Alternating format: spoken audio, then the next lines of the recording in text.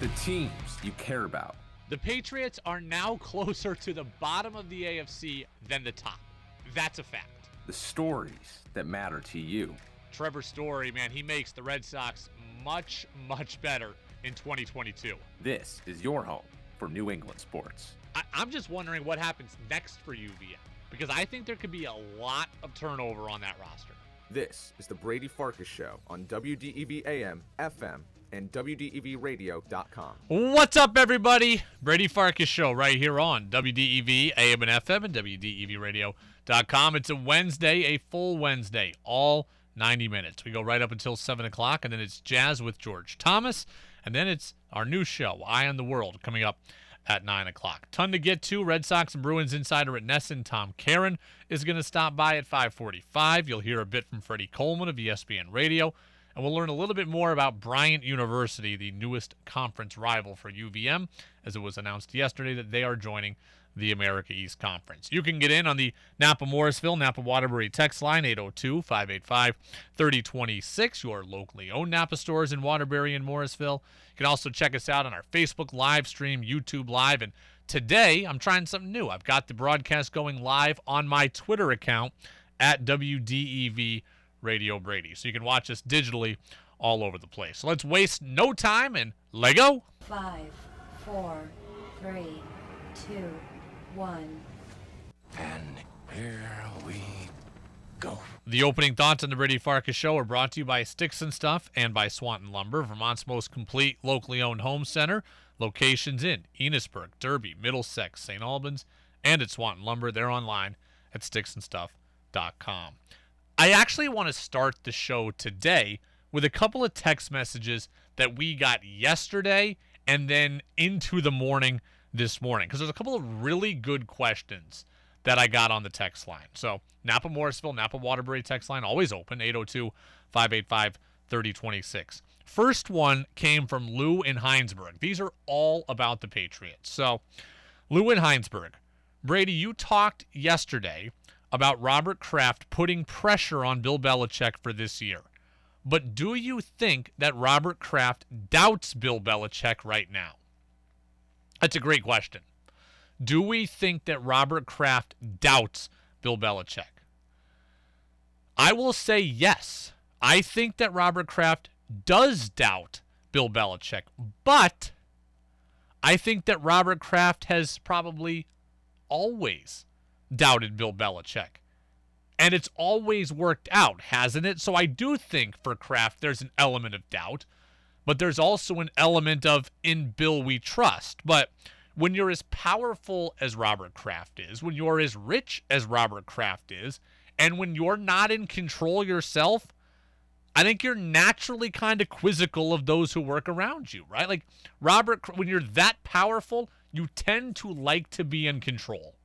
And when you're not in control, you tend to be a little bit antsy about what everybody else is doing. So I think there is an element of Robert Kraft who, in Bill we trust. It's always worked. It's always worked, so I got to believe it's going to. But I also think there's an element of, it's always worked, but I don't know how it works. And I don't know that it's going to work right now. Like, here's what Robert Kraft said yesterday about Belichick. Bill has a unique way of doing things. You know, it's worked out pretty well up to now, so I know what I don't know, and I try to stay out of the way of things I don't know. I think he's pretty good. I don't know, is it over 40 years of experience doing it? So it doesn't sometimes look straight line to our fans or to myself, but I'm results oriented. Okay, so he said basically everything I just said there, right? That it's always worked out. I try to stay out of the way. He's got 40 years of experience. So I do trust Bill Belichick. But when he says it doesn't look linear to our fans and it doesn't look linear to me, he's acknowledging like it works, but I don't quite know how it works. So I do think that there is doubt in Robert Kraft's mind. Again, does not mean that Bill Belichick is on the hot seat. Does not mean that Bill Belichick is coaching for his job this year. But if you ask me, Brady, do you think that Robert Kraft doubts Bill Belichick? My answer would be, yeah, there is some doubt there. Anytime you're as powerful as Robert Kraft is and your success depends on other people, I think you always have a degree of nervousness. So I got to think, and Kraft knows Belichick, he admitted it there, like it's not always linear. Bill Belichick does things kind of weirdly, right? Cut this guy, sign that guy, trade that star, pay that guy more than anybody else would have, don't pay that guy when everybody else would have.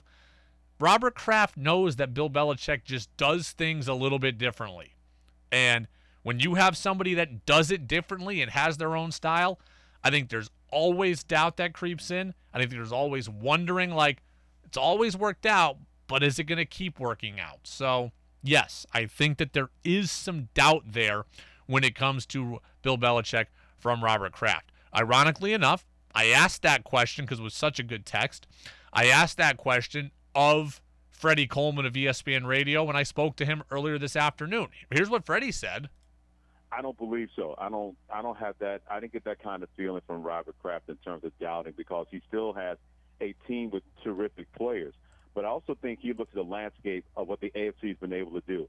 The Kansas City Chiefs, they're still terrific. Cincinnati made the Super Bowl last year. The whole AFC West division is going to be a bloodbath.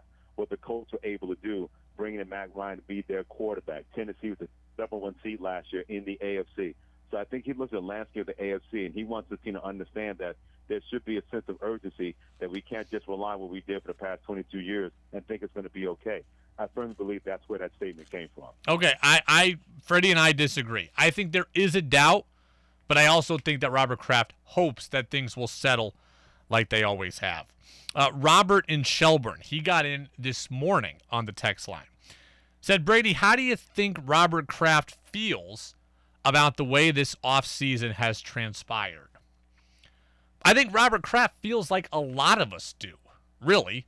I think Robert Kraft feels like every single one of us, and that is blindsided by what we have seen this offseason. The amount of activity. This has been so nuts this offseason. I don't think anyone could have seen what has happened coming, and I think Robert Kraft feels like every single one of us, and that we've all been caught at least semi-flat-footed here. We were prepared for some big movement, right? We were prepared for Aaron Rodgers. We were prepared for Deshaun Watson. We were prepared for the possibility of Russell Wilson. We knew that all of them were possible, but Wilson happened and Watson happened. And then Carson Wentz, a little lesser, but Tyreek Hill and Khalil Mack, the number of big-time players, the number of highly priced players, the numbers of players with big pedigrees and big resumes that have changed teams, I think that has caught everybody by surprise, Robert Kraft included. I think Robert Kraft walked out of that Patriots blowout loss in the playoffs to Buffalo. I think Robert Kraft walked out of there saying, you know what? Today was a bad day, but we're in a really good spot. Back on January 15th or whatever, I think Robert Kraft believed that. We've got a great head coach. We've got stability in our organization. We've got a young quarterback. And we've got a number of good players under contract. I think Robert Kraft felt really good about the Patriots in January. Robert Kraft now, I think, like all of us, has been so blindsided by what's happened that he's been left wondering, like, where do we really stand here? I mean, what exactly has happened around us? I think he looks at like it's like the Tasmanian devil. Like, we went from almost winning our division to being in the bottom fourth of the conference just like that. And even if Robert Kraft thinks his team is better than I do, he can't be looking around going, hey, we're a Super Bowl contender right now. He says he wants to be. That puts the pressure on Belichick. That raises the expectations on Belichick, but I can't think that Robert Kraft is real thrilled about what has transpired. Final text that came in overnight on the Napa Morrisville, Napa Waterbury text line. Marvin in Essex Junction. Do you think that Kraft would ever actually fire Bill Belichick? Man, I don't think that Kraft would ever want to fire Belichick.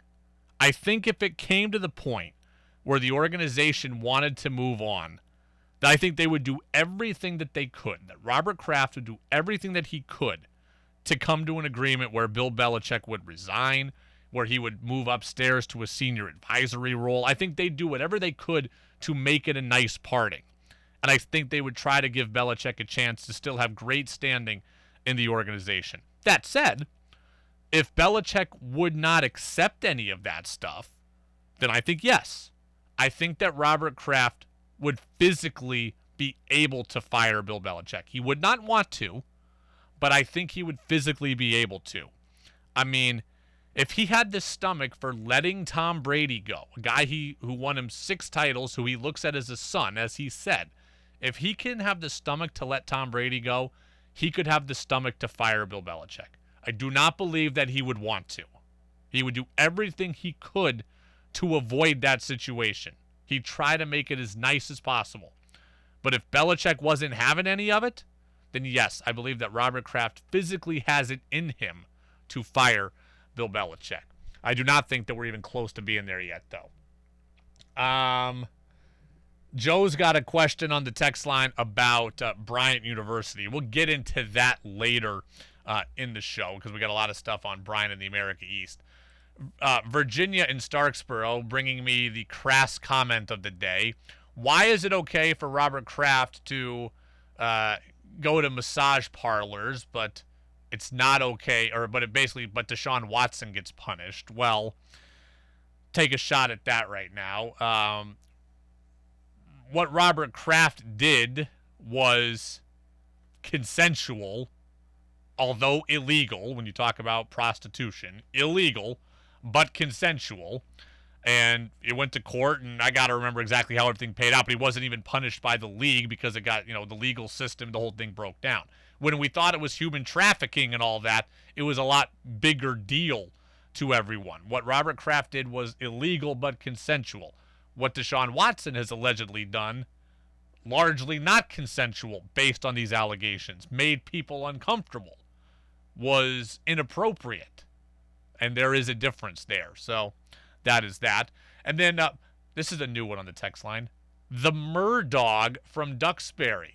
The Murdog gets in a question about overtime. I talked a lot yesterday about overtime and how you're never going to find an easy or an answer that makes everybody feel good when it comes to NFL overtime. He says, Brady, there is a way to do it. Only flip the coin at the beginning of the game. Makes deferring to the second half a costly decision. The team that has the first possession of the game has the first possession of overtime, and then it would be sudden death. So basically, the Murdog wants you to have the ball first. Well, if you take the ball first, oh, I see what he's saying. Okay. If you defer to the second half, like most teams do, they take the ball coming out of halftime, you are running the risk of not getting the ball first in overtime. Whereas if you take the ball first, which everybody doesn't like to do, you would guarantee yourself the possession in overtime. That is an interesting premise. And I haven't given a lot of thought to that because I haven't read it until this second. So it would make deferring to the second half a costly decision. You're still basing, though, I think everyone's issue is that overtime is decided by a coin toss. Overtime would still be decided by a coin toss. However, it would just be done at the start of the game. So, no, I guess I'm not a huge fan of that. I don't mind the coin toss, though, and I don't mind overtime as it was. I'm apparently in the minority on that, but I don't mind overtime as it's been. Like, play a lick of defense, and you genuinely can be okay. Play a lick of defense. Like, everything's changed. The rules have changed, right, because of the Mahomes and Josh Allen game this year. Well, think about this. There's, 3 possible scenarios that happened in that could have happened for Patrick Mahomes in that game. So the Chiefs got the ball first in overtime, right? Mahomes can go down and score a touchdown and end the game. Fine. So that's one outcome. 2 is Mahomes can go down and get a field goal and the game keeps going. 3 is the Chiefs can turn the ball over, whether it's on downs or whether it's a physical turnover. 2 of those 3 outcomes aid the Bills. So the odds are still in the Bills' favor. Everyone's like, oh, the Chiefs got the ball first, therefore they had the clear advantage. Well, yeah, but 2 of the 3 possible outcomes still favor the Bills. Hold them to a field goal or turn them over somehow. You get the ball back. We're never having this discussion. You allowed the thing that had a 33% chance of happening, you allowed to happen. So there you go. It's the Brady Farkas Show on WDEV, AM and FM, and WDEVradio.com. Joe says, I hate the rule change. I mean, come on, if you want a chance to get the ball in overtime, it's simple. Stop the other team. Thank you very much. Let's see. Joe also says, as a Pats lifer, I know the day would come where it would take a few years to get back to being a constant contender in the AFC, but now it's not our time. The AFC is way too strong right now. I agree with you. He says, in Bill we trust, but, doesn't feel good about where things are at. I agree with you. We'll go down to Fort Myers, Red Sox spring training. Tom Caron, our Sox insider at NESN. Why was Trevor Story hitting 6th today? We'll talk about that. That's next on DEV. Want Brady to hear your opinion on the sports stories of the day? Text in at 802-585-3026. Looking for the latest information on the Red Sox? Not only is David Ortiz a Hall of Famer, but he is one of the best of the best. How about the Bruins? Are they a Stanley Cup champion? Probably not as presently constructed, but they're a playoff team. Then you've come to the right place. We talk now with NESN insider Tom Caron. Baseball isn't boring because there's still nothing like the communal gathering of fans at a baseball game. On the Brady Farkas Show on WDEV AM, FM, and WDEVradio.com. All right, welcome back in. Brady Farkas Show here on WDEV, AM and FM, and WDEVradio.com. Red Sox won at spring training today. They beat the Braves by a score of 10-7. Tom Caron of NESN was on the call for that game for television. As a result of that, he and I spoke earlier this morning, so that's why you won't hear us talk about the game, but we did talk about the interesting lineup construction in this game and what it all means. So I started out by saying, TC, how are you? Doing well, Brady. How you doing? Excellent. Appreciate you being with us as always. And again, we're taping this, before the game actually airs, so I don't know how this lineup is going to actually play out today, but it looks like this could be the opening lineup for Alex Cora and the Red Sox April 7th against the Yankees. So let's dissect it here. The first thing that stood out to me, Trevor Story hitting 6th. Seems like a little low in the order for a guy you're paying $140 million to. Yeah, I think it's for a couple of reasons. We just talked to Alex Cora about it, and, a couple of things to point out is, they really don't have a lot of left-handed options, and I think we wanted to mix them up a little bit, which is why Verdugo's up a little higher than you might. That's really about the left-right mix of the batting order as opposed to any individual. He also pointed out that he thinks Trevor Story can use his speed more in the 6th hole rather than maybe a potential out if you're being a little overly aggressive. Higher up in the order, down in the 6th spot, you can kind of go after it and grab that extra base, whether you're going first to third on a hit or trying to score from second, or just steal a base, which we know Story can do. He also said against lefties, you probably see Story hit a lot higher, maybe second, with Devers dropping down a little bit.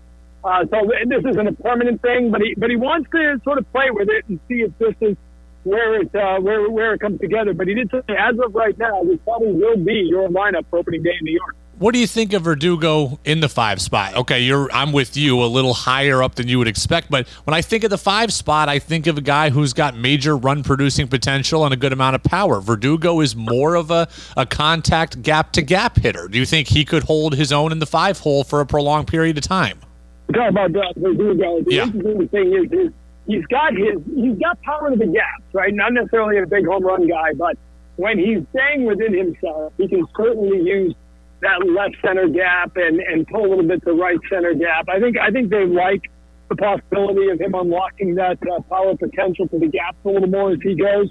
But again, I really think, more than anything, and again, I will say, if you follow the game closely now, the batting orders, listen, the best hitter always used to be what? The 2 guy, the 3 guy, right? Yep. Your most powerful guy was your 4 guy. Lineups aren't built like that anymore. They really are. There's a lot of analytics going into it. There's a lot of splits. Most teams change their lineup every day based on how these guys hit against that type of pitcher. Remember, they never look at the head-to-head splits anymore. It's not how you do against this pitcher. It's how you do against this profile of pitcher. So a lot more goes into it than the old days. You know, 5 guys, got to be a power guy. I think they look at the possibility of having a lot of traffic going on. Doogie is a guy who can control the bat and move runners along, and then you've got that power threat with Story. It's an interesting lineup. I certainly did not expect Trevor Story to have 6, as you said, with that kind of contract. And again, we'll see. You know, they expect to face a lefty on Sunday in New York. They expect to face a lefty. I think they said Wednesday in Detroit. So you probably have, you know, what is that, 2 of your first 6 games. So we'll see how often they face lefties or how often how long they stick with the original experiment. And the other part is, you know, do you give Bogarts a day off once in a while? Does Story move over to shortstop, especially at the beginning of the game? Cora said they haven't had that discussion yet. Not everybody likes to do that when they're learning a new position. They don't want to bounce back and forth. He said we'll have to see about that. All right, that's the lineup. Let's talk about the roster itself. Jarren Duran's sent down to AAA camp, so he's not going to be the 4th outfielder, at least at the beginning of the year. Who's got the leg up there? Is it Franchy Cordero or is it Rob Refsnyder?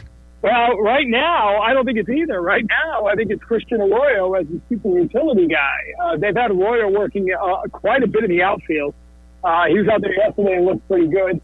Alex Cora telling us that JD Martinez is going to be part of the outfield mix, especially in right field against lefties. That might be when Jackie Bradley Jr. isn't in the lineup as much. So it's an interesting mix when you start to talk about the depth in that outfield. You know who the top 3 guys are. You know who the 2 starters are going to be. But if you're rotating those guys through, what it means is you don't necessarily have to keep a 4th outfielder per se. You might have those guys on your bench already, which would either allow you to have another super utility type or even another pitcher. From the pitching standpoint, you know, we know that there's going to be 28 players on this roster in April, and that's going to allow you to keep more pitchers. We kind of know the main players in that Red Sox bullpen, but who's kind of come out of nowhere and looks like they might have a spot at least early? I mean, I don't know where Cutter Crawford came from yesterday throwing 98. Well, remember, he made his major league debut last year. Yeah. It didn't go great, but Cora was quick to say he's a major league pitcher. They really like him. They think his stuff plays. He was just raving about him again this morning when we were talking to Cora. You know, the interesting guy, you know, Derek Holland is an interesting guy, 13-year veteran, was actually a teammate of Alex Cora's in Texas and a teammate of Dave Bush, the pitching coach, was his teammate in Texas as well. And you know, he has looked pretty good so far. You know, Michael Watkins was really good and is going to be part of your rotation at the start. We know that. And so, you know, it's interesting that it's the veteran guys, not necessarily young guys, but veteran guys. Now, Diekman has really struggled here at the start. We saw that again yesterday. Strom's been pretty good. So they've got some lefty options to be sure. Josh Taylor's not going to be ready at the start of the season. He did talk, at least at the beginning of the season, because of the days off, not necessarily because of the rotation, but Whitlock will be available in the bullpen, he said, on opening day. Which means, and he brought him up when he was asked about the closer. So Barnes, Whitlock are guys who could wind up coming in at the end. And again, they've got 2 days off, I think, in the first 8, and then it's 17 in a row. So you can survive the first week with 4 starters, but then you're going to need to go 5 and keep that rotation going. So we'll see if it's Whitlock. I would think Rich Hill and Tanner Houck are going to be in the rotation start. So I think Whitlock, to me, I don't know about you, Brady, but to me, while I know a starter gives you more innings and maybe more impact, you know, over an entire game, I think the ability to have a Garrett Whitlock coming out of the pen, you know, 2 out of 3 days, a couple of times in the series, that's a weapon you can utilize a lot more. Well, interesting. We're going to react to that here after we get you off the phone, which we'll do here momentarily. I know your time is a little more limited today. Let's get a Bruins question in here. Bees lose to the Maple Leafs yesterday. It's a big loss considering the Maple Leafs came into that game with the same amount of points as you did. We're getting down to the end of the regular season. How big was yesterday's setback? You know, I don't know how big it is, but it was a big disappointment, right? I mean, you're at home. It's Toronto. As you said, you come in with the same points. And it's just, you know, I was looking for intensity and emotion. And, you know, that first period was as ugly a period. Now, they came out, I thought they played a lot better in the second period. Hit, 3 posts? One of them they wound up scoring on the rebound. But 2 posts in the second period. when they were really peppering the Maple Leafs, and then they, a lackluster power play, give up a goal right after that, and basically it's game over. Showed a little spirit in the third period, but that's too little too late. It's a little ominous to me when a game that is as important as that gets that kind of response from the team. So they were flat. They didn't show any emotion coming into this. And I just thought it was extremely disappointing. Well, I'll get you out of here on this one. You're Mr. New England. Curious if you know anything about Smithfield, Rhode Island, because it sounds like our listeners need to start learning about it, because Bryant University is joining the America East to become UVM's newest rival. So I've never been to Smithfield, Rhode Island. Have you? I have multiple times, because those of us old enough will remember that used to be where the Patriots held training camp. Oh. The New England Patriots always had training camp at Smithfield, basically at Bryant. And so that was every summer, the media would always flock to Smithfield. Bryant, has been in a conference where they played Merrimack and they play the Connecticut teams, and they play Hobart, where my son goes in lacrosse. A good program that is really across the board in sports. And you saw them; they were fun to watch this year in the NCAA playing game when they made that run.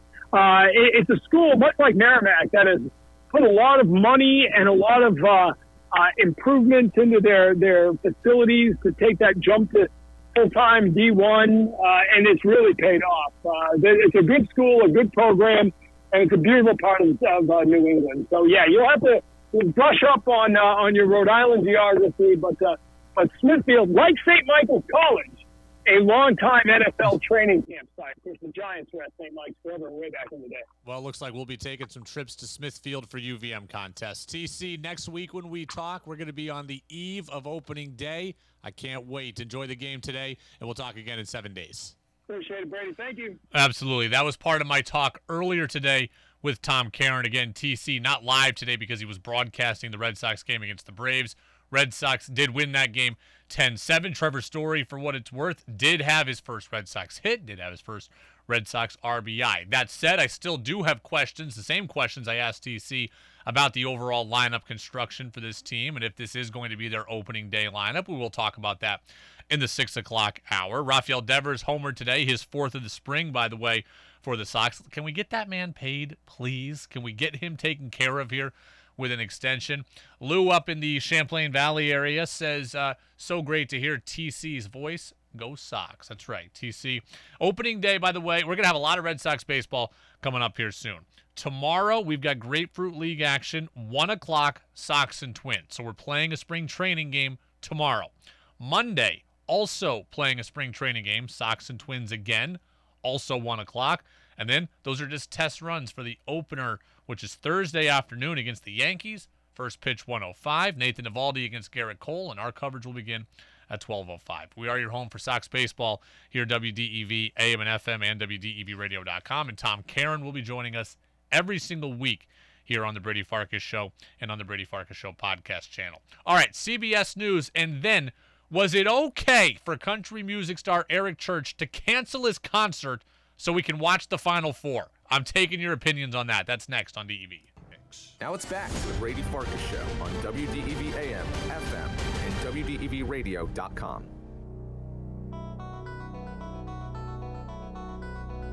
Welcome back in, Brady Farkas Show, right here on WDEV, AM and FM, and WDEVradio.com. Thanks to Tom Caron for stopping by. TC's interview available on our podcast channel, Apple Podcasts, Spotify, and WDEVradio.com. A little later today, you're going to hear a bit from Maury Hurst-Gordon. He is going to join us here at about 6:50 or so. Tell us a little bit about Bryant University. He's a TV host up in Rhode Island. 6:45, 6:50. So Maury Hurst-Gordon going to stop by at that point. Okay, question for the people. Question for the people, and I need all of you. I don't beg for interaction very often.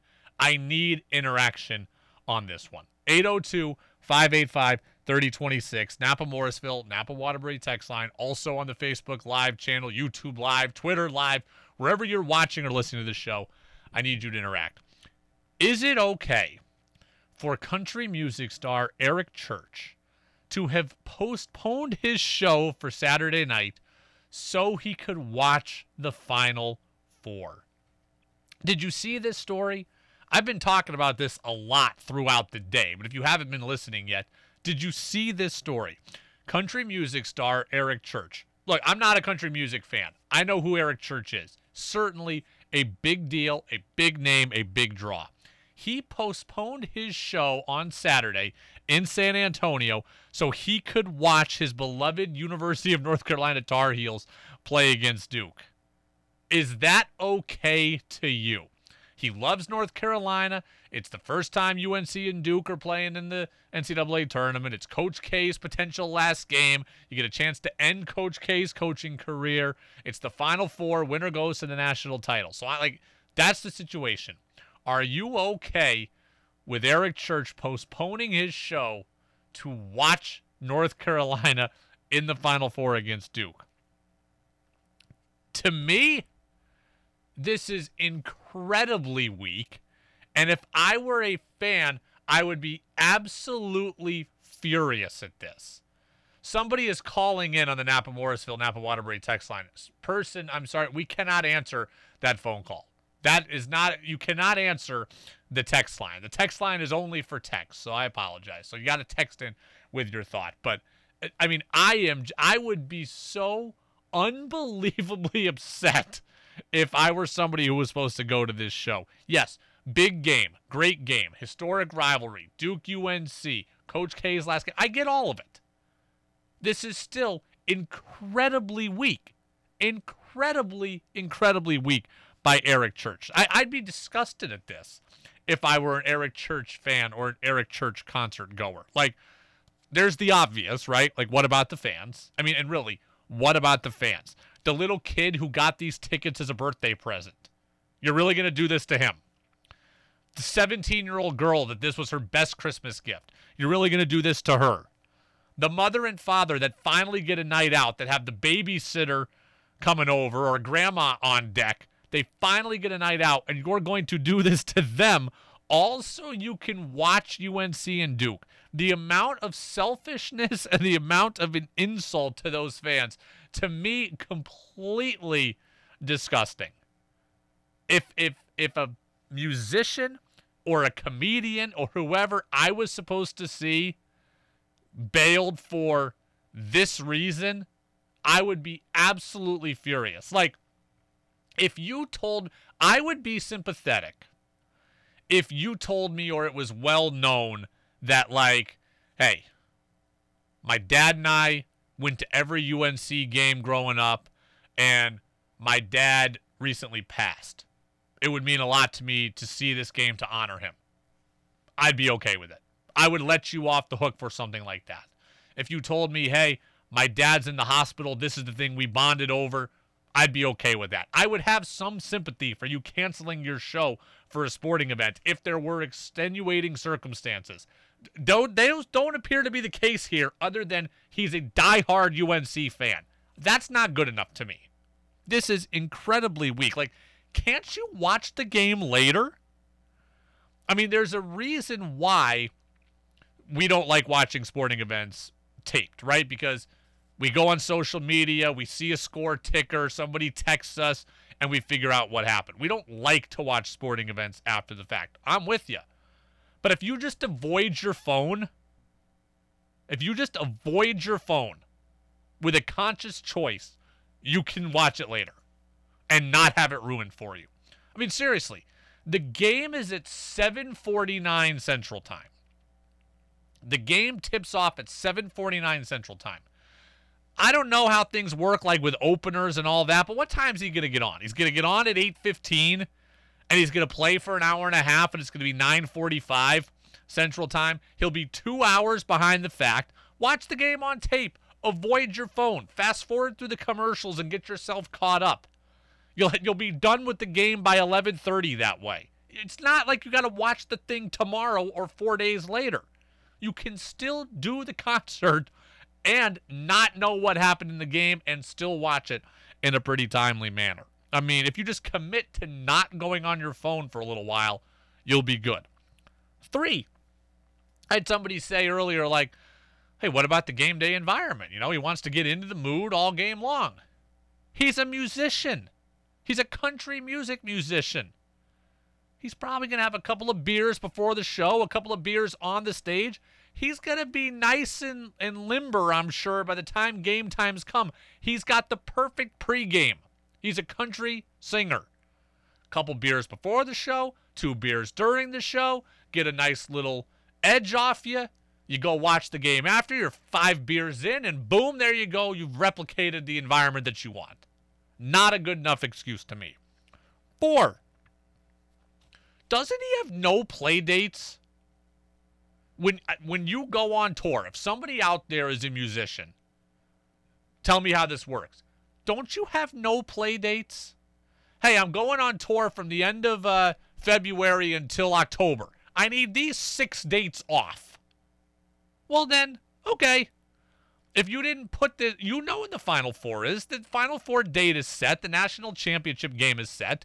If you think, if North Carolina basketball is so important to you that you just don't even want to chance it, them being in this game, put it to no play date. I'm not playing on Saturday of the Final Four, and I'm not playing on Monday of the national championship game. Couldn't he do shows on Friday and Sunday and get around it? Put it in no play date. How hard is that? You've got to think ahead. If it's so important to you to maybe see North Carolina basketball in the NCAA tournament in the Final Four, put a no play date on your tour there. Athletes can't just skip games that they want to watch. Or they can't just skip their own games to go watch other games. Mike Trout's a diehard Philadelphia Eagles fan. If the Angels are playing in September, and Mike Trout can't just miss that game to watch Eagles football. I'm sure there's a lot of NBA guys that want to watch the World Series or something. Can't because they're playing. I'm sure there's a lot of baseball guys that want to watch early season football. Can't. Want to watch early season college football. Can't. The job, when you're at that level, the job gets in the way. You just got to accept that. You know that going in. Put a no play date out there. And then here's the kicker. Here's one of the kickers for me. Eric Church didn't even go to North Carolina. He didn't even go to UNC. This isn't his alma mater. If it were your alma mater, everything I said would still stand, but this isn't even your alma mater. You went to Appalachian State. So you're a big UNC fan. You went to Appalachian State. You've already seen North Carolina win multiple championships. You've already seen North Carolina play in multiple Final Fours in your lifetime. Okay, what's different about this one is that it's Duke and that it's Coach K. I get it. Watch the damn thing later.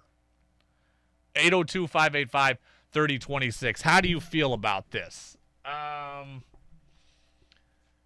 Let's see. All right, Joe. I'm a country music fan. If I had tickets, I'd be ticked. He canceled it for a basketball game. Yes, it's March Madness, but you got it. Yes, but let's see. Basically, yeah, he says this is foul. Not okay with it. Anthony says he's a lifelong Tar Heels fan, so yes, I'm okay with it. He's watching it with his wife and kids. Don't care then. I don't care. Sorry. His wife has seen North Carolina in the title game before. His kids, I don't know how old they are. They're going to have plenty of chances to see it again and share that memory with him. I don't even know that he's actually going to the game. I think he's just watching it at home. This one is completely foul to me and completely weak. Mary and Randolph, not fair to the fans who spent money on tickets, childcare, and travel arrangements. Pretty selfish. Yes, ma'am. Yes, ma'am. Not cool. Not cool. Not good at all there. Okay? When you're Joe the accountant, you can blow off work to watch the title game. When you're Susie the sandwich maker at the local delicatessen, same thing. When you're Mark and you work at the gas station, you can blow off certain things. When you're Eric Church and you're getting 18,000 people in your arena or more, and all of them have made a concession to come see you, you owe it to them. You owe it to them. Unnamed texter. Absolutely not this okay. Brady, that's, let's see. That's childish. You're an adult. Fulfill your responsibilities. And Brady, your dad would want you to be responsible too in his honor. Okay? That is one way of looking at it, like I said. And again, now we're kind of picking at things, but like, if I'm Eric, like let's just say, okay, I'm this radio host, and I've been doing this show for 2 years, right? Like pretty much true, 2 years.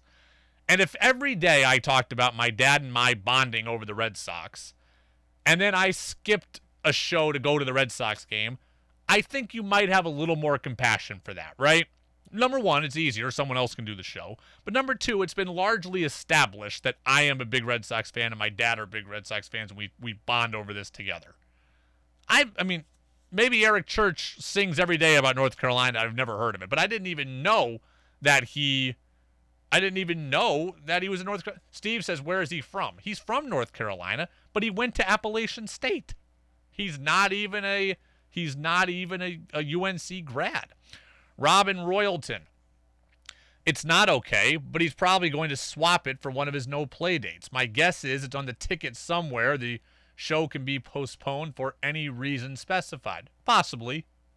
Still don't care. Still think that it's weak. When you are a dairy farmer, you cannot cancel. There you go. And a lot of people in the crowd, I don't think have a whole lot of sympathy. Some people called him a clown and said they would be boycotting his concerts. I just think it's weak. Like, set it out there that you don't want to play on the dates of the Final Four and the title. Don't even leave it up to chance. He didn't schedule it because North Carolina, was an 8 seed? He didn't schedule it because UNC didn't look great at the beginning of the year? That's the breaks.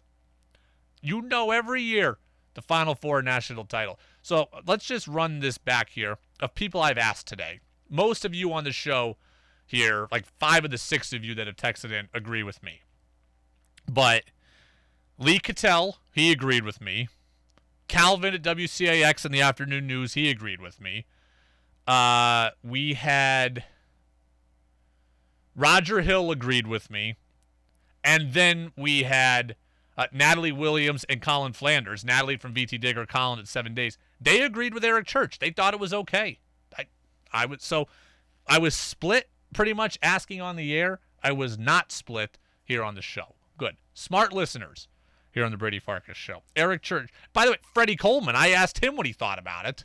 You don't get too many opportunities to see something like this, a happening event. That's the last time. So it lands pretty well with me, to be honest with you. Freddie Coleman was okay with Eric Church doing this. I couldn't believe it. I was like, Freddie, you're supposed to be a man of the people. Even Freddie was on Eric Church's side. I'm glad that our listeners here are smart, though. 802-585-3026. See, George Thomas, Jazz with George Thomas, he's hanging out there in the back room. George, nod your head at me if you hear this. Are you okay with Eric Church, the country singer, canceling his concert to stay home and watch a basketball game, which is what he did? George the musician, the man of the music here at 7 o'clock, even he's shaking his head at Eric Church. I mean, seriously, Eric Church, I don't know. How many millions has Eric Church made off of these fans? Do the damn show. 802. And by the way, go Duke. I already wanted Duke to win, but now I want him to win to spite Eric Church. So 802-585-3026. Let's stick with college basketball here momentarily. Let's get a couple quick notes on UVM as my blood pressure comes down. One, big man Ryan Davis has been selected to play in the Senior All-Star game. That comes up Friday at the aforementioned Final Four. So Friday afternoon at 3:30, Ryan Davis is going to play in the Senior All-Star game. Look, this can only be a good thing. This can only be a good thing. We talk about Davis getting professional looks or getting NBA looks. This is where it all starts. Put yourself on the court with other senior college players and see where you stand. Scouts are going to be there because it's at the Final Four. Go out there and show what you can do. Ryan Davis talks about wanting to play professionally. This is the first step in accomplishing that. You're out there, and everything you do from this point forward is a showcase and is a tryout. So I wish Ryan Davis best of luck. You want opportunities to get in front of people. That's all you can ask for. Playing at the Senior All-Star Game is an opportunity to get in front of people. That is all you can ask for. After my rant yesterday at the end of the show about Davis and NBA looks, Travis, my Twitter nemesis who set off the whole thing, he got back to me and said, clearly we need to define look. Someone doing a pre-draft interview or showing up to watch a workout is a really weak definition of look. Are we talking a summer league invite? The bottom line is he is an NBA material. He's not G League material. He's a good America East player. Well, I define Ryan Davis getting a look as anything that gets you in front of NBA people. He's going to get workouts. He's possibly going to get a summer league roster spot. He's going to get some G League opportunities. He is going to get an opportunity. What he does with that opportunity is up to him and is up to NBA front offices. He is going to get them, though. And for the record, I don't think Ryan Davis is NBA material either. He's not big enough to be a post player. He's not athletic enough to be a wing player, in my mind. I hope I'm wrong. I think he's got a chance to play in the G League. I'd love to be wrong. So I'm kind of with Travis that I don't think he's an NBA player. Does not mean he's not going to get a look. Guys that played Division III ball get workouts with NFL teams. They got it. They get a look. They get a chance. Does not mean that they're going to be suiting up on Sunday. Guy who throws 88 miles an hour, some scout somewhere goes to watch him on some backfield to say they did. Ryan Davis will get the equivalent of that. He might get more than that. And it might end there, but he's going to get a look, and he deserves to get a look. And what he does with it, it's up to him. It's up to front offices. 2, Ben Shungu, South Burlington native, Rice Memorial product. He was named a finalist for the Lou Henson Award. That is the Mid-Major Player of the Year award. It's a great credit to him. It's a great testament to him. He absolutely deserves to be in that conversation. I had somebody else ask me on the Napa-Morrisville, Napa-Waterbury text line if Benny is a guy who I think will get NBA looks. I said that Davis would. Someone asked if Benny will. I think Shungu is a harder NBA sell. I think he's a great player. I think he's a great catamount.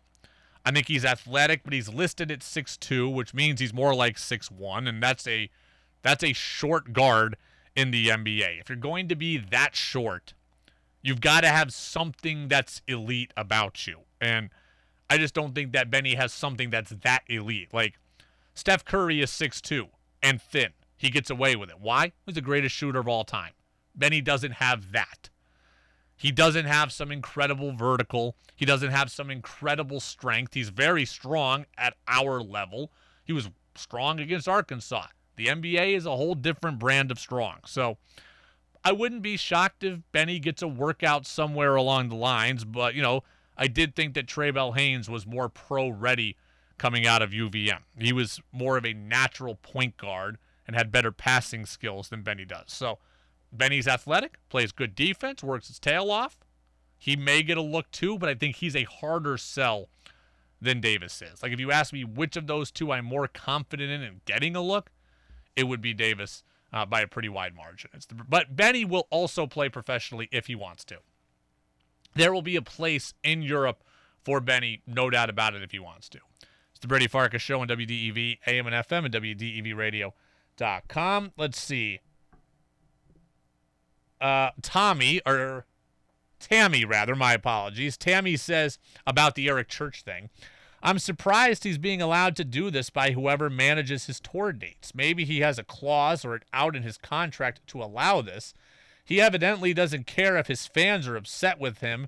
He's doing it, I guess, just more power to him. He did say, I'm not defending him, but he did say, this is the most selfish thing I've ever asked of my fans. Well, yeah, it's selfish. And there's fans that aren't going to forgive you for this, and I frankly understand why. I think that this is ridiculous. Watch the game 2 hours later. I mean, I don't know how many openers Eric Church has, but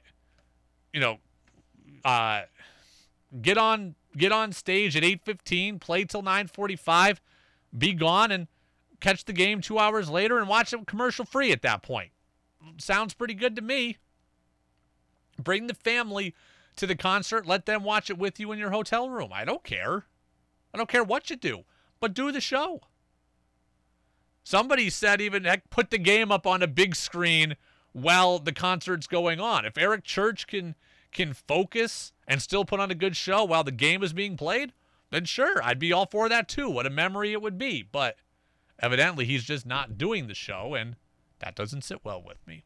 All right, we will get to who's saying what on the other side of this commercial break. Earlier, we spoke with Red Sox insider at NESN, Tom Caron. We'll play you back a bunch of that sound. What was up with the Red Sox lineup today, and what does it mean moving forward? We'll talk about it with you next on WDEV. 5:30-26. Now it's back to the Brady Farkas Show on WDEV AM, FM, and WDEVradio.com.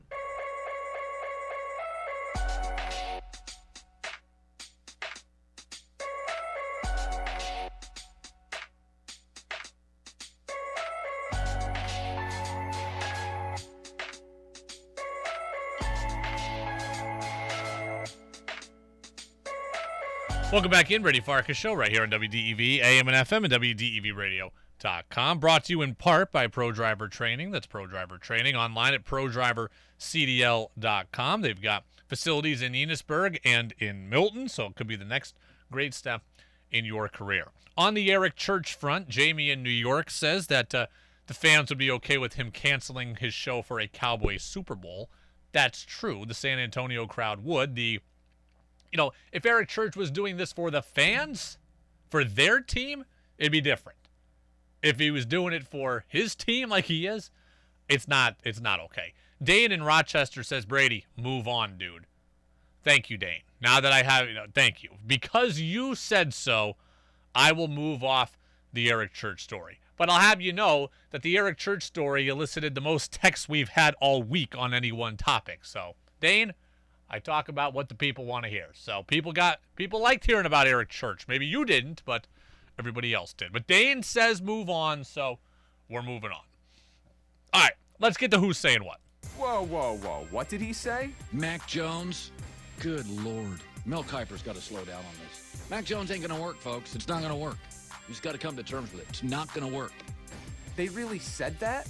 Every damn thing is politics and race. And I'm losing my mind over it. It's time for Who's Saying What on the Brady Farkas Show on WDEV AM, FM, and WDEVradio.com. All right, Who's Saying What brought to you by Vermont Laser Wash. That's Central Vermont's home of unlimited car washes. So if you want unlimited car washes, it's only $20 a month. If you want just one free car wash, well, the listeners just need to text the word Vermont to the number 30 and then 400. So that's the number 30 and then 400. Dane says, thank goodness you're moving on. Well, there you go. Again, Dane has asked for it, so we have moved on to Who's Saying What. So Tom Caron, Red Sox and Bruins insider at NESN, he was with us earlier, and we talked a lot about the Red Sox lineup and how it was constructed today. And Red Sox won. They scored 10 runs, so I can't say the lineup didn't work, but they beat the Braves. But I was surprised at the construction of this lineup. I liked the players in it by and large, but I didn't love the overall construction. And this looks like it very well could be the lineup opening day next Thursday when the Red Sox take on the Yankees. Here was the lineup in case you missed it. Kike Hernandez led off in center. Rafael Devers batted second and played third. Xander Bogaerts hit third and played short. JD Martinez was the cleanup hitter. He was at the DH spot. Alex Verdugo hit fifth and played left. Trevor Story hit sixth and played second. Bobby Dahlbeck was the seventh hitter. He played first. Jackie Bradley played right and hit eighth. Christian Vasquez was the catcher, and he hit ninth. So again, the players largely fine. You know my thoughts on Jackie Bradley Jr., but he looks like he's going to be a starter, so I just got to accept that. So the players fine. The orientation of it was weird to me. I really thought this lineup has 6 righties in it and 3 lefties. I really thought it was going to go right, left, right, left, right, left. We didn't see that. We did not see that. I thought JBJ would be hitting 9th. I thought Verdugo would hit 6th. Instead, JBJ was 8th. Verdugo was 5th. So I just was surprised. I thought it was going to be right, left. It wasn't. That was kind of my number one takeaway and kind of the number one thing that confused me because I think that would have made sense. 2, why was Trevor Story hitting 6th? Why was Trevor Story hitting 6th? That really surprised me. Like, you're paying Trevor Story $140 million. If I'm going to pay you $140 million, aren't I paying you to be an impact player at the middle of your lineup? Isn't that my goal? To have Trevor Story in the middle of my order? And if you're hitting him 6th, aren't you taking away some of that ability for him to be that guy who's a run producer? And if you're going to hit Trevor Story 6th, and you're going to hit him in front of Dahlbeck and Bradley and Vasquez, you're making a whole hell of a lot easier for teams to pitch around Trevor Story, which is, I don't think, something that you really want. You want Trevor Story getting pitches to hit. But if I've got a runner on second and 1 out, and Trevor Story's at the plate, well, guess what? I'm walking Trevor Story, and I'm looking for the strikeout machine Bobby Dahlbeck, and then I'm looking for 163 Jackie Bradley Jr. behind him. So if the Red Sox hit Trevor Story 6th, not only are they limiting his run-producing ability, they're limiting, in my mind, his ability to even get a ton of good pitches to hit, because with the swing and miss that is behind him in that order, he's very easy to pitch around. I asked Tom Caron of NESN about it. Here's what TC said. That he thinks Trevor Story can use his speed more in the 6th hole rather than maybe a potential out if you're being a little overly aggressive higher up in the order, down in the 6th spot. You can kind of go after it and grab that extra base, whether you're going first or third on a hit or trying to score from second or just steal a base, which we know Story can do. I mean, I guess that's fair. TC is right. Like, if you're hitting 6th and you've got the, quote, lighter hitters behind you, like, you can take more chances on the bases, right? We've got to go first to third. We've got to go second to home because the big boppers are not behind us. You're not going to run into outs as easy. You don't want to run into outs if you're hitting 2nd, 3rd, 4th, 5th. You can be a little more aggressive on the bases when you're hitting 6th and these guys are behind you. That's true, but I signed Trevor Story to produce runs for me. I didn't think I signed Trevor Story to just go first to third a little more freely. So, Story hitting 6th against righties is something that I'm not necessarily good with. I mean, he's going to hit higher against lefties. I believe that. I think he'll probably hit 2nd against lefties and he'll push Devers down. So we'll see him higher up in the order, but when Trevor Story was signed, I thought he was going to be a guy who's either in the middle of my order to bring in runs, or at the very least, he's hitting 2nd all the time to set the table for the guys who are in front of me, and you can't pitch around him. Now, hitting 6th, he's pretty easy to pitch around. My other question for TC along those lines, why was Alex Verdugo hitting 5th? Why was Alex Verdugo hitting 5th? Here's what TC said. He's got power to the gaps, right? Not necessarily a big home run guy, but when he's staying within himself, he can certainly use that left center gap and pull a little bit to right center gap. I think they like the possibility of him unlocking that power potential to the gaps a little more as he goes. Yeah, Verdugo to me is not a power hitter. Verdugo to me is a contact hitter with, like TC said, gap-to-gap power. I'd like to see my 5-hitter be a guy that can bring in a bunch of runs. I'd like to see my 5-hitter be a guy who can,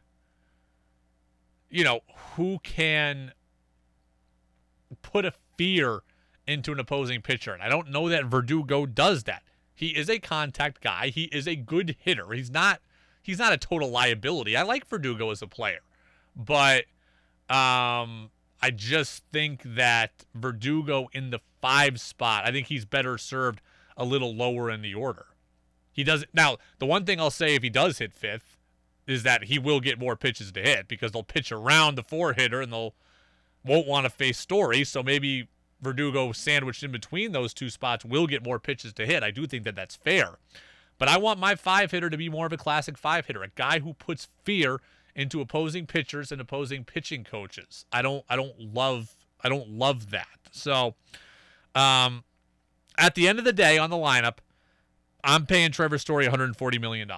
I'd like to see him in a run-producing spot or at least a chance to hit in front of my run producers. And also, if Verdugo hits 5th and Story 6th, I'm going to get Verdugo more at-bats in the course of a game than Story. And that's not what I want. I signed Story to a $140 million contract. I want him to hit as much as possible. I want him hitting more often than Verdugo. I don't want a game to end with Verdugo when it should have been Story up there. So, look, my ideal lineup is Kike in center, Story at second, hitting second, Devers, my best overall hitter, hitting third, Bogarts at short, JD Martinez hitting 5th, a power hitter, but a guy who now I'm not convinced is going to hit for great average, Verdugo hitting 6th, then Dahlbeck, then I'd have Vasquez, and then I'd have Jackie Bradley. Like, that's what my lineup would be. We're not too far off, but that's what my lineup would be. Now, Brian Barrett of WEEI came out and reminded us all how great Devers was in the 2-hole back in a couple of years ago. So fine, Devers is a great hitter. He can hit anywhere. But I'd love to have Story hitting in front of him.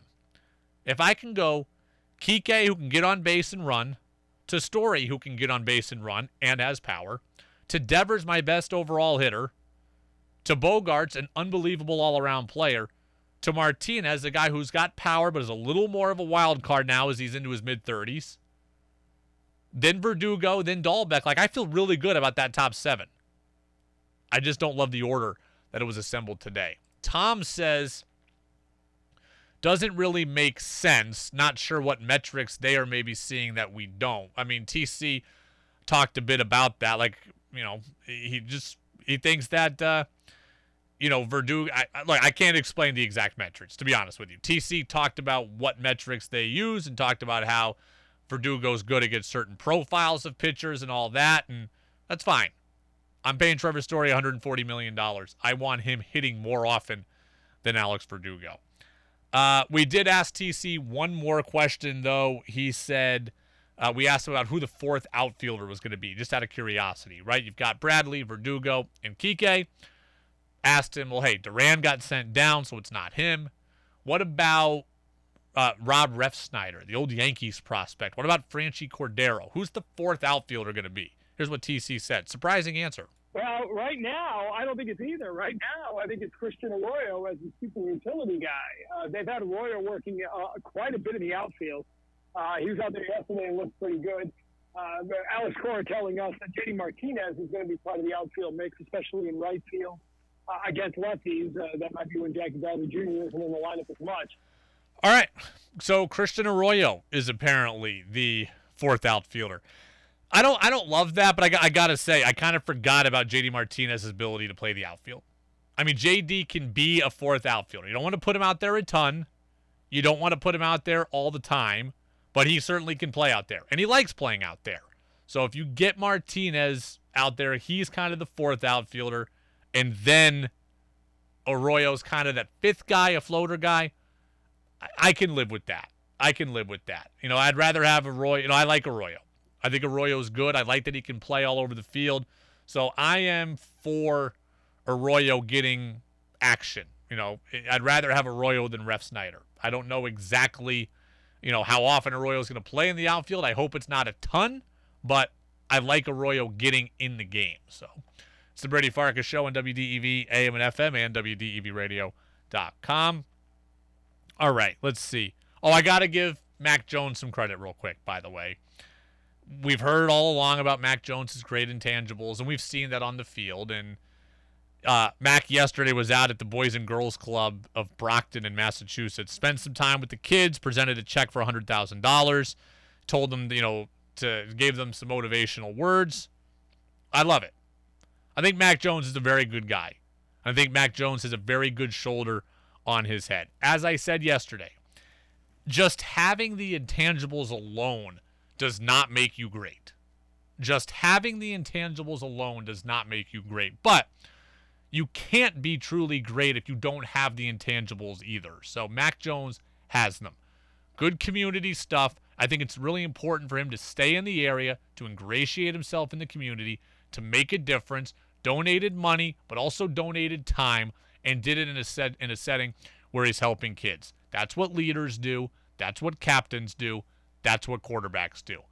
All of this, ultimately, football-wise, comes down to how much talent he has and how much talent is around him. Just being a good guy does not absolve him of overall blame or criticism as the Patriots quarterback. But again, the great ones, they all have great intangibles. Mac Jones has the great intangibles. And as much as we may criticize this, that, or the other about any kind of on-field stuff, he deserves to be recognized when he's doing the right thing off the field. And he seems to be doing that quite a bit. It's the Brady Farkas Show on WDEV, AM and FM, and WDEVradio.com. All right, when we come back, UVM has a new conference rival. Maury Hirschgordon, out from a television station, WRPI in Rhode Island, lets us know a little bit about Bryant University. What's this move all about for them? How big a challenger can they be to UVM? Maury Hirschgordon is going to join us next on DEV. Is on the text line at 802-585-3026. Now it's back to the Brady Farkas Show on WDEV AM, FM, and WDEVradio.com. Yeah.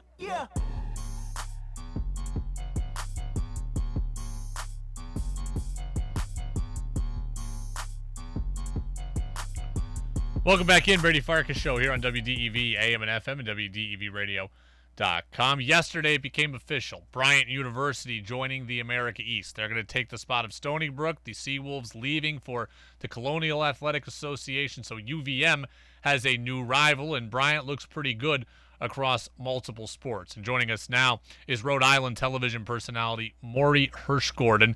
He is with us now. So Maury, appreciate you being with us. And you know, this had been talked about for a while. This was kind of a poorly kept secret. We had heard about this a couple of weeks ago. What's the motivation behind this move for Bryant? Yeah, well, Bryant's a school that's busting out at the seams. They're ready to take their talents to bigger and better conferences, and the America East for all their sports other than football is a great fit. You know, this is an athletics department that has really been atop the NEC in many different sports, particularly the money-making sports, men's basketball in the last 2 years, 26-6 in the NEC. They had the nation's leading scorer in Peter Kiss and got to their first dance for the first time in their Division I program history. So it's a school that's got a lot of potential, and it's a school that has the resources. They're building a brand-new basketball facility that should hold over 3,000 people. And this is a school that has young rising coaches as well. So it makes perfect sense to stay in New England, to have some of those regional ties, and really looking forward to seeing those UVM and Bryant matchups across all schools. You know, I was initially, when I heard this a couple of weeks ago, before I really did all my research, I was initially skeptical of this move. The Northeast Conference in men's basketball is the 30th rated out of 32 conferences in the RPI. So I looked at this as, couldn't they do better than Bryant? But you're starting to get me excited. This sounds like it's a good fit regionally, but it sounds like they do have the stomach to compete in this league. No doubt, and it starts at top with their head coach, Jared Grosso. This is a guy that built a mid-major power, a consistent power year in and year out under Tim Cluse at Iona, which is the college that Rick Pitino coaches at, if you're not familiar up there in Vermont. But, you know, Rick Pitino has done wonders with that job in just 2 seasons. He took over for a guy, Tim Cluse, who Jared Grosso was right under for a number of years. I believe in the last 8 years it was 5 NCAA tournaments and 3 NITs. That's off memory there. But Jared Grosso has since taken his first head coaching job full-time at Bryant in the last few years, and he's brought them to heights that the program's never seen. Last year, 10-4 in the NEC, a championship game appearance. They hosted Mount St. Mary's. This year, 16-2 in the league, and they beat Wagner to win the regular season at home, and then they blew them out on national television. So this is a program and a team that's ready to compete in the America East. they've already flirted with a lot of America East opponents, whether that's UNH or whether that's Stony Brook or other teams in the past. So this is a team that's ready to compete against the likes of Vermont, the likes of Albany, if they can get it going again like they did, in recent memory, and UMBC. So this is a program that should be there soon enough. Beyond men's basketball, it seems like Bryant is a good fit in the other sports that the America East cares about, specifically men's lacrosse, and also women's lacrosse has had a good run at times as well. They have. No doubt. Baseball as well. Let me throw that in the mix as well. Always one of the better. Well, we don't have baseball, unfortunately, in Vermont. I know you guys don't, but the rest of the league does, and they are pretty good. So Bryant's definitely ready to get in baseball wise. But yes, when you look at men's lacrosse specifically, that's one of the marquee sports here at Bryant. They're led by Mike Kressler, who used to be the head coach at Duke a number of years ago. And he's done really well with Bryant. They were in the NCAA tournament this past season and pushed Virginia to the brink, lost 13-11. That Virginia squad went on to win the national championship. He's upset Syracuse at the Carrier Dome before. So, like I said off the top, a lot of other sports outside of just men's basketball ready to compete in the middle to the upper tier of the America East. Well, Maury, we appreciate the time and the perspective. You can check Maury's work out on social media. He's the sports director over there at the CBS and Fox affiliate in Southern New England, and he's out in Rhode Island. So, Maury, I'm sure we'll cross paths again here as UVM and Bryant become conference rivals. We appreciate it. You got it, Brady. Anytime. Absolutely. Thanks so much, Maury Hirsch-Gordon, again, out in Rhode Island. Okay. I'm sold. I am sold on Bryant in the America East. I was wrong a few weeks ago. This is a good move overall for the America East Conference. When I said how against it I was a few weeks ago, I was speaking from a place of emotion. I was speaking from a place of frustration that UVM couldn't really raise its profile in this whole conference realignment process. That is what I wanted. That's what I had hoped for, and that's what I was shooting for. And then when it became apparent that that wasn't really going to happen, you have to start realizing that Bryant is a good fit and probably was the best that the league could do. It's good for the entirety of the league. Bryant brings in, to Maury's point, good men's lacrosse program, good baseball program, success in women's lacrosse, men's basketball. So for the overall health and competitiveness of the league, you're bringing in a program that has done well across multiple sports. That's important. Bryant is a regional school, meaning your travel costs and everything associated are okay. That's good for everybody. And 3, Bryant has resources and appears to be dedicated to athletics. And that's really all you can ask for. Maury talks about them, building a new 3,000-seat basketball arena. He talks about the department's commitment to athletics. And that goes with everything that I had heard all day about Bryant. I mean, I asked both Tom Caron and Freddie Coleman about Bryant, and they both spoke very, very highly of Bryant. Like, here was TC on Bryant. Good program that is really across the board in sports, and you saw them. They were fun to watch this year in the NCAA playing game when they made that run. It's a school much like Merrimack that has put a lot of money and a lot of improvements into their facilities to take that jump to full-time D1, and it's really paid off. Okay, so they invest money. They care about athletics. They've been good across multiple sports, multiple programs, multiple genders. I've got to be okay with that. 3 weeks ago, a month ago, whenever it was, when I said how against it I was wrong. Bryant appears to be a good fit, and it does appear to be the best that the conference can do. And I hope that UVM gets a new rival out of this across multiple sports. It sounds like it's promising in that regard. So Joe wants to know, could Bryant make this a 2-bid league, the America East? Certainly not in basketball. Absolutely not. I don't know, maybe in men's lacrosse potentially down the road, but not in basketball. That's going to do it for us here. Jazz with George Thomas is coming up next.